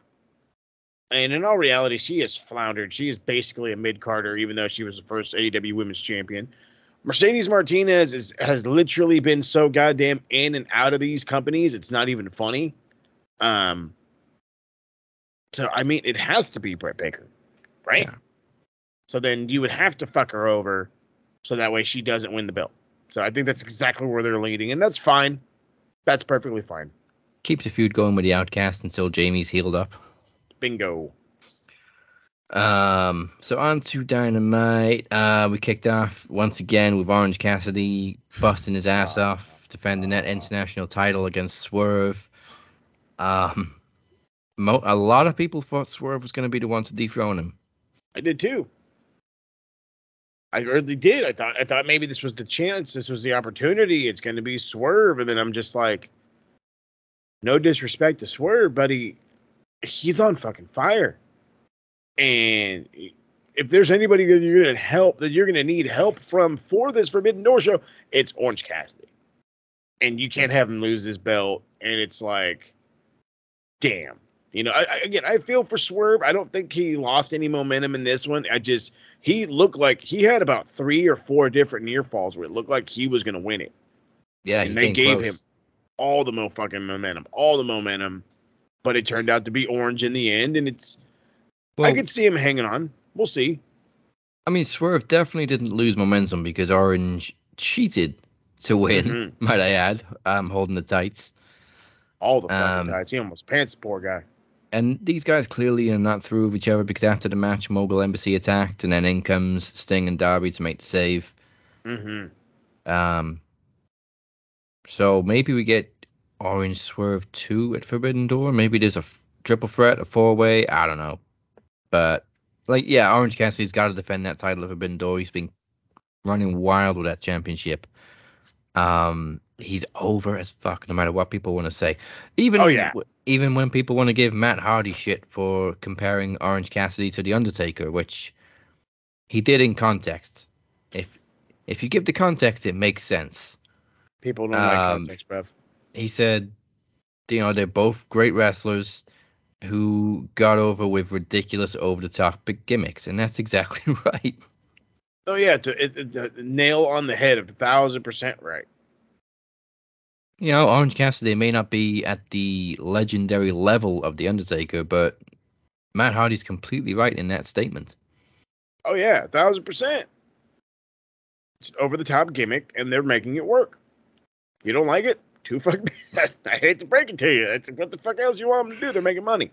When people started giving him shit for that, he responded with, he also compares Vince McMahon relying on The Undertaker like TK relies on Orange Cassidy. And I wouldn't say he relies on him too much, but he does book Orange Cassidy a hell of a lot since he's become champion, because he's having banger match after banger match. I was just going to say, that's all it is. It's just, he's just cranking out the goodness, man. He's cranking it out. Again, we how many weeks has it been that he's had what, I think 20, 24, 25 defenses, something like that. Yeah. And I haven't seen a bad days. I haven't seen a bad match yet. I haven't seen a mediocre match yet. That's the thing. Every title defense has been main event caliber, and that's why he keeps getting booked. If it works, why not? And I'm going to have to post this on TikTok. He is this generation's Dean Malenko. You're welcome, motherfuckers. I can live with that. So BCC obviously get a win over the Best Friends, because that's what they do. The three of them go out there and they get a win. What a match. Yeah. Oh my goodness gracious.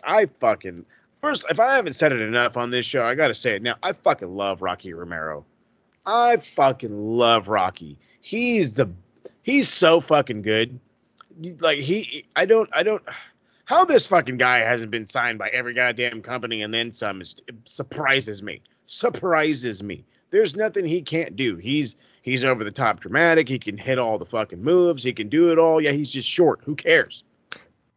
He's awesome. Fuck, he's awesome. But excellent showing. Fucking Wheeler is crazy. Love the worst thing I did in this entire fantasy league was sell Wheeler Yuta to Travis. You're telling me, bud. You're telling me. I don't even know why I sold him for. Man, he was getting me 3 points every week. Now he's getting Travis 3 points. Well, Travis is getting 9 points every week because they keep having fucking trios matches. Bastard. But I'm really enjoying Bryan Danielson on commentary every week. Oh, dude, he's great. It's like having Regal back, in a way. In a way, yeah. Nothing's quite Regal, but exactly. It's up there. I can't imagine Bryan Danielson offering to lick cream off. No. That's why I miss off Regal Man with so a much. mask. Oh, my man's. We miss you, Regal. But no, it's good shit. I love this. Fucking hell, I love this. I don't know what more to do now. It's just, I'm so looking forward to him and Okada. It's just like, you guys he can do nothing for 3 more weeks and I'll just be like, okay. Fucking dumb smile and kicking my feet and shit. Okay. BCC though are keeping busy. Next week they're getting Hangman and the Bucks, the Hung Bucks. The Hung Bucks. I was like, I like that name, the Hung Bucks. Because Kenny's still AWOL. He's in Japan doing stuff. He didn't show up. That was the thing. That was what we had talked about last week. We said Dominion's happening. Maybe something's going to go down. All we got there at Dominion was a lot of reveals from people from New Japan, and the video that the BCC showed Okada, which was Bryan Danielson challenging him. But last week Hangman did mention that Kenny is not in Canada. He's out getting some non-AEW help. So again, that could mean Kota Ibushi. That could mean a lot of things. And honestly, it could mean a lot of things. But I'm leaning towards fucking Kota Ibushi. I know his whole dream is a wrestling school. Yeah. You can have one in the States, Playboy. You can have one in the States. I promise you. LA Dojo is killing it right now. I promise you can have a fucking school out here and it'll work out. I hope it's him. Excuse me. So that's next week. Man, did we get a promo segment this week. I love every once in a while MJF has these promo segments with the next guy, and they're always Right. killer. This is so awesome. MJF, Adam Cole, I do think MJF got the better of him, but Adam Cole had some pretty tasty jabs of his own. I love these promo segments. First, it's the thing that I love it all because it's MJF is willing to, and I say it like he's willing to go through the gears. He's gonna hit every little bit. He's gonna make you feel like this. He's gonna make you feel like that. And at the end of it, you fucking hate him. You hate his absolute fucking guts, and I love that. But he starts out by saying, that he used to watch Adam Cole. He's an Adam Cole fan. He used to turn on Ring of Honor and he would see jabronis and whatever. But Adam Cole stood out to him, so he bought more tapes and he wanted to follow him. And he watched the Panama City Playboy and all this shit. And then the fans started calling him a mark. So he was like, yeah, I am a mark from Adam Cole. And I'm just like, bam, now watch everybody start calling themselves a mark. Watch everybody start calling, oh, I am a mark for this guy. That motherfucker. Now it's a good term, you bastards. Fucking MJF killed me with that. But he goes on and on, right? That's fine. Everybody's going to be a fucking, anyway. But he's going on and on. He does this he ends up using his lines that Adam Cole did against Karrion Kross back in NXT, where it was like, they gave you the fucking entrance, the girl, the this, all they do for me is ring the bell. I love that whole thing. I love how he takes stuff from people. But then he brought up Vince McMahon. And I'm like, of course you fucking would, because all those rumors about him going to the E and this and that, and you motherfuckers don't realize that he will not be the same guy if he goes. He will not. No, will not, and mark my words, will not be the same guy. MJF cannot be MJF on a WWE show. He could barely be Maxwell. Barely be. And I fucking kid you not. He would barely be Maxwell. But he's going on. It's just like, there was a guy up in Titan Towers that said, you weren't main event quality, that your body sucked, and you deserve to be a manager. He's all, I guess Vince was right. All this fucking shit. Cole comes back with some heat. Britt would beat your ass on her own, all this other stuff. And it works out perfectly. It's one of those, they got the better of each other a little bit here, a little bit there. Max came out way more ahead, honestly. But I like this. I like it a lot. And they got a one-on-one, and that could lead towards an actual title defense. Yeah. That's where I say, I don't know. You know what I mean? It's one of those things where it's like, do you want to get the belt off of Max right now? Is that what this is? Are we done with Max and we want to give it to Adam Cole? Because that's not a terrible idea. It's really not. Adam Cole's pretty over. He's got the right momentum. Or is this a stopgap? Do you set up another match for the belt and then fuck him over? Or does Adam Cole just lose? You know what I mean? That's where I get a little bit stuck with this. You know what I'm saying? It's like we're kind of in the Roman Reigns territory, but in a different manner, where it's a more of a, I don't think he should lose, because it's not, I don't, blah, blah, blah, whatever reasons. It's just like, as much as he barely has 3 defenses and all this other shit, he's very good as AEW champion. Yeah. Let's keep it honest. He's very good as AEW champion. You want somebody to beat him so bad. You're not just, okay, somebody give the fucking title up already with Roman. It's like, we want somebody to actually beat him. Yeah. MJF's on a great run. I don't think there's any reason to take the title off him yet. I think it's more of a case of who's the next big guy that he can work with. Yes. We've had Bryan. We've had Adam Cole. Mm-hmm. Now we had to fill the 4 pillars. Right. And the problem is, the guys that he's working with all deserve to be champion too. Mm-hmm. It's just not the right time because MJF's killing it. That's the problem. So if he can hold on to that title for another few months, I'd be down with him dropping it to somebody like Adam Cole. Yeah, I can work with it. Adam Cole, maybe Jay White, maybe, there's a lot of guys. You know what I mean? But Adam Cole could work for me. And like I said, these promos, when you've got MJF in one corner, somebody else who's a pretty good promo guy in the other corner, and then they dim the lights blue, you're going to get a fucking solid gold segment. Oh, hell yeah. Good lighting work by the by. Whoever's doing that, smart moves. It's the MJF promo segment light. Like it. It's like one button. You know, there's gonna be burns either side. Right. Good shit. Yeah, bring me more.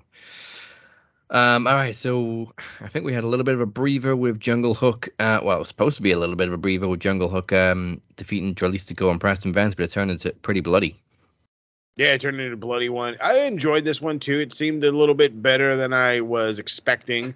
But Jungle Boy has this fucking chain wrapped around his hand, and I guess it fucking hit Preston real hard, and he got that fortuitous, but he was leaking. This poor guy, he was bleeding all over the fucking place. But it was a good match. They ended up finishing it up afterwards. I think all signs are pointing to Jungle Boy turning on Hook at some point. I don't know when, but it's coming. Yeah, Jungle Boy needs a character refreshment. Mm-hmm. I didn't think I'd say this because he's always pretty over it, but he is getting a little bit stale. Tad bitskis. I probably didn't even realize that until the four pillars came together, and I'm like, Jungle Boy is the only one that's not standing out. Yeah, I think we had made that like joke comparison of, oh, well, I just got green on my trunks. You know, I didn't come out any different or anything like that. But he's done nothing to separate himself. You know, and then Ricky Starks has, I don't know if he said it. Somebody said it. No, it was a TikToker. If I remembered his name right now, I'd totally give him a little fun pitch. He's pretty in between. He's not as biased. That's the terminology I was looking for. He's not as biased as other people. He'll give you the good, the bad of the E, and he'll give you the good and the bad of AEW. And he pointed out something awesome. Well, I wouldn't say awesome, but something that definitely should make you think. And it's if Ricky Starks wasn't signed to NWA, Jesus Christ, I'm just dying today. If he wasn't signed to NWA, would Jungle Boy be a pillar? Or would Ricky Starks be a pillar? And I'm like, that makes you really think because they love Ricky. They really, really love Ricky. And in all reality, they thought Jungle Boy was the fucking tag team guy. At least we all did. And when that went away, he didn't garner any more attention. He garnered a lot less attention. But it didn't do much. So it's like, you know what? Maybe fucking Ricky would have been. Maybe he would have been a pillar. Maybe things would have been a little bit different. I mean, I think they were definitely testing the waters for Ricky a couple months ago when he faced MJF. Mm-hmm. Hey, they were kind of warm. Yeah. And of course, he's in the main event this week with Jay freaking White. Jay freaking White. So before we get to the main event, TK made another huge announcement about Collision. And it is pretty big, to be fair. It's a trios match, Samoa Joe and Bullet Club Gold versus CMFTR. Sure. I like it. CMFTR. Bullet Club Gold is talking about bringing in a new member. Yeah. So well, I don't think it's could it be the Ass Boys? Probably. Now that you say it like that, could be the Ass Boys. I didn't want it to be Joe. I don't want it to be Joe. The guys and I were talking about it last night in Discord, and I was just like, I don't know if Bullet Club sells 4X shirts. No. I think Joe's just in there because obviously he's got the history with Punk. Yeah. And there's talk about him and Punk working together again once Collision gets up and running. Which would be great. I mean, neither of them are as young as they used to be, but they had marathon matches in Ring of Honor. They could figure it. The two old heads coming together, I'm sure, could have a really good one. No problem. No problem. Let me test my limits. I'm gonna test your limits. We know where our limits are. Great. Now let's go do some stuff. And at the same time, you're kind of teasing Bullet Club Gold and FTR, of course, tag team champions. But yeah, the Ass Boys got involved in the main event, gave Jay White the win. I can kind of see them as the tag team to join Bullet Club Gold. Sure. Like we always joked around calling them the Ass Boys and everything when they were feuding with the Acclaimed. But that last match when they dropped the titles was the most serious they've been, and they looked pretty cool. Well, not only did they look cool, but they had played up their heel role like nobody's fucking business. And people were giving them shit. And it's like, no. This is how you do it. This is perfect. You went from being nothing more than the ass boys, as according to fucking Danhausen, and fucking Billy Gunn's sons. That's all you guys were. Till you started gaining heat and momentum. They came out to fucking 50 Cent's Many Men. That took over the fucking internet, by the way. Badass entrance. Badass, one of the best ones so far this year. I don't give a fuck what anybody fucking says. And because of their feud with FTR, they've gotten legitimate. Now, you can call them the ass boys, and you can fucking hate them all day long, and that's perfectly fine. Because people used to hate the fuck out of the New Age Outlaws. And then they used to love the New Age Outlaws. You know what I mean? So it's like, it's great. I'm loving it a lot. This, again, you went from a team that you're like, oh, we'll probably never see him in the limelight like that, to they are featured. They are featured, and they're doing it good. I enjoy the Ass Boys work. I like it. However, fucking goddamn, what's his Colton? Not Colton. Is it Colton? No, it's Austin. Bro, why are your pants all the way up, bro? Why you got them high rise? I mean, you are not 70-something years old. You do not need to cover your belly button. Jesus Christ. Look like a pregnant woman running around.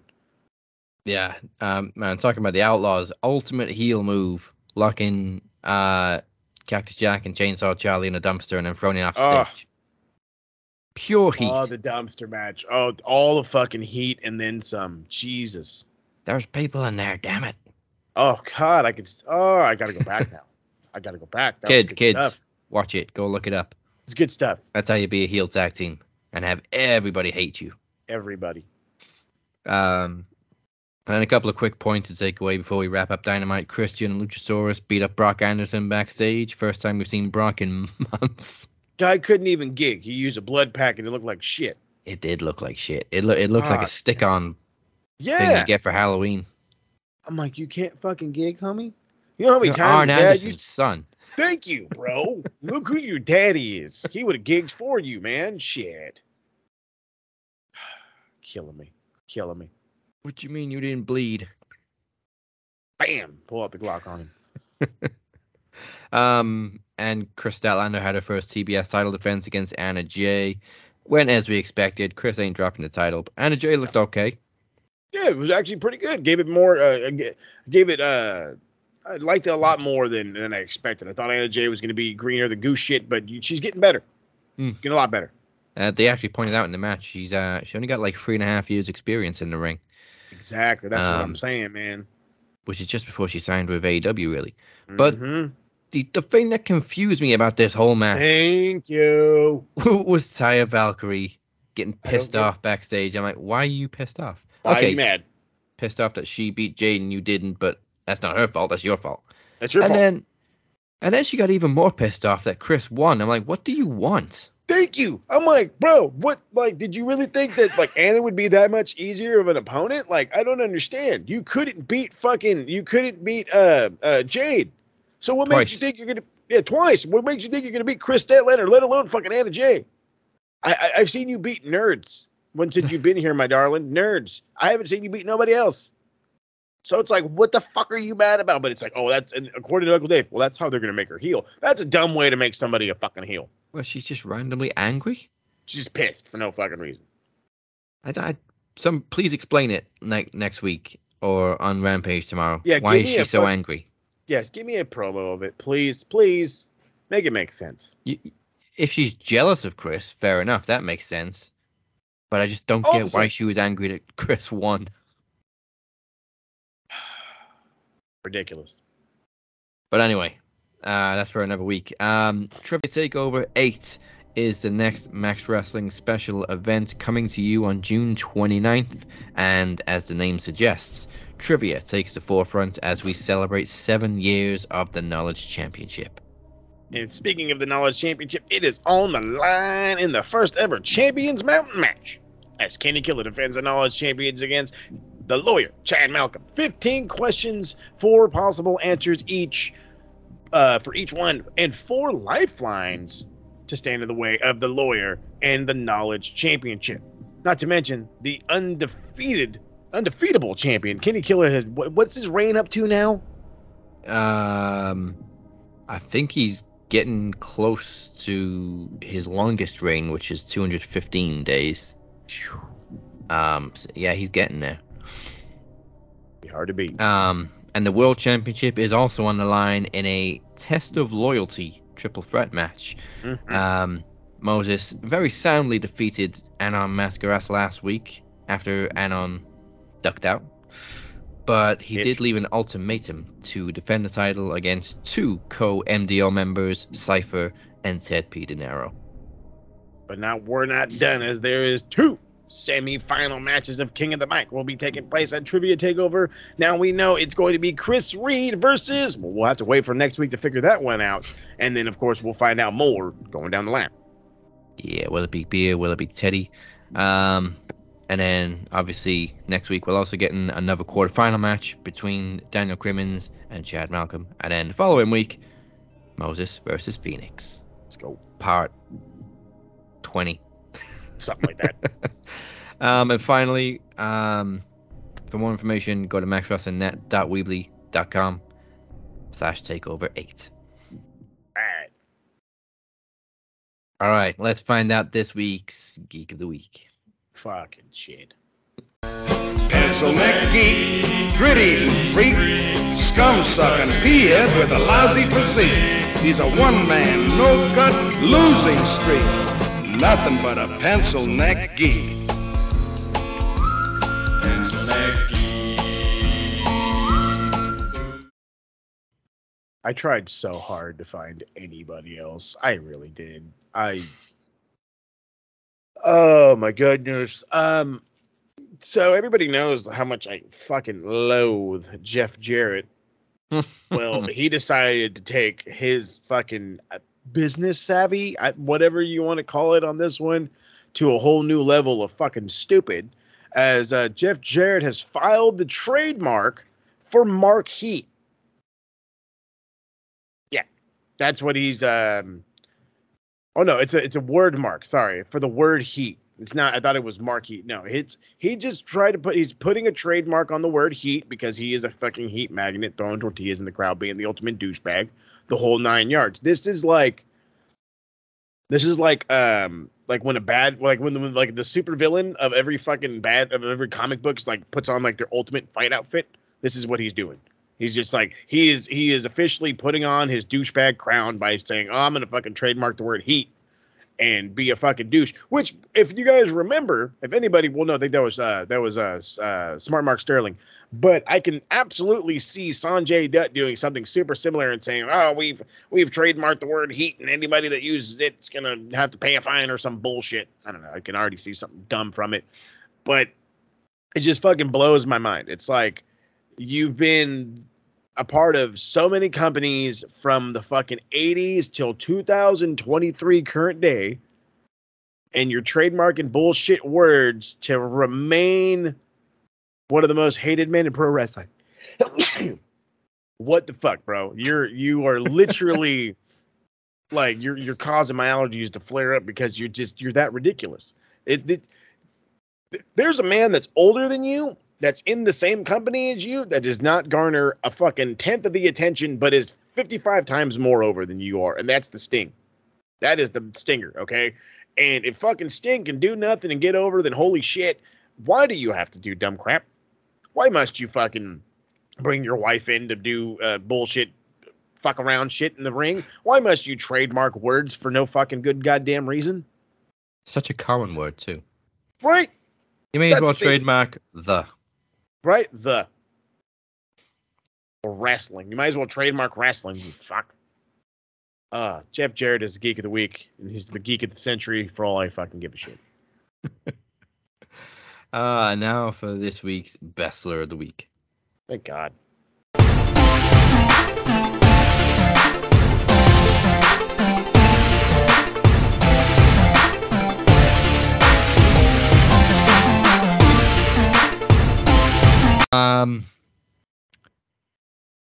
I honestly didn't know who to give it to, but based on having a pretty good match with Anna Jay, Looking like a champion, carrying her title well. She only had a quick match against Jade at the pay-per-view last week. But yeah, let's go Chris Statlander. Hey, I like it. Statlander.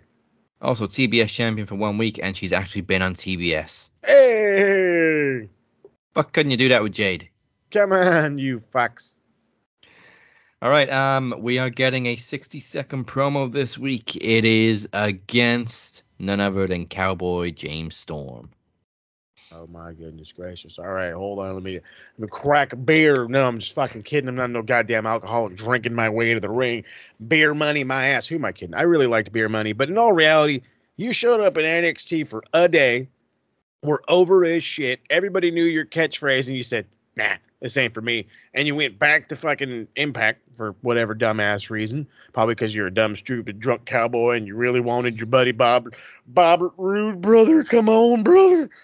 Oh my goodness gracious. Bro, weren't you also like the worst part of NWA? Like the new worst part of NWA? You're just all kinds of bad. And I'm only giving you shit because you didn't hang out in NXT. That's my only reason I'm giving you shit, because I don't watch Impact. So here's to you, you fucking drunken cowboy. It's not a beer, it's an energy drink. You should try one time.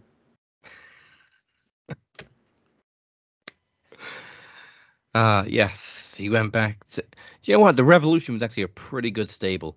But yeah, he should have hung out in NXT. He should have.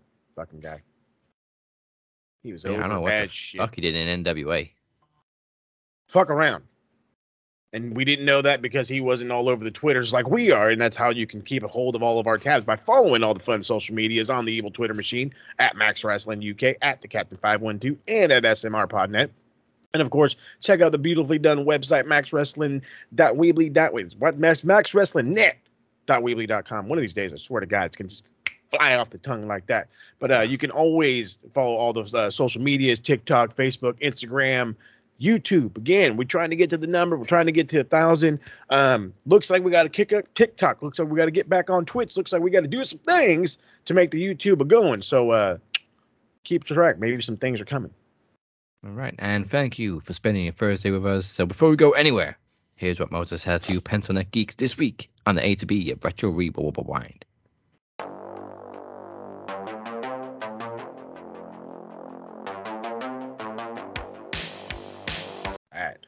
All right. So in all reality, I think I talked about this last week. We're still trying to figure out what the fuck happened with the Double or Nothing review. I have literally done so much. So if there's anybody out there who's ever done any kind of weird video editing before, I've done everything possible. It is not doing it. I think what it is I maybe have corrupted files. So I'm in the process of re-downloading the videos, angling them, putting them back up there. So hopefully that'll drop soon. But the boys do want to come back with probably by next week, maybe the following week, before Forbidden Door, that's for sure. So we can try to do the best we can to book it with our fun fantasy matches, before it gets actually booked with real fantasy matches. Yeah. But we'll know how that goes in a bit. Yeah, I've been having difficulties uploading the last couple of weeks too. Apparently there's some kind of glitch with Facebook, but the solution I found was using a different browser. So fuck you, Edge. I'm going to Chrome. Hey, attaboy. And also shrinking the video size doesn't hurt, but that takes longer. So we'll see how we go this week. Damn right. And with that said, join us next week for 2 King of the Mic matches as Ted P. De Niro faces Beer and Chad Malcolm faces Daniel Crimmins. You've been watching the Cap and Mo. Goodbye. Mwah, and good night. King of the Mic, part 2.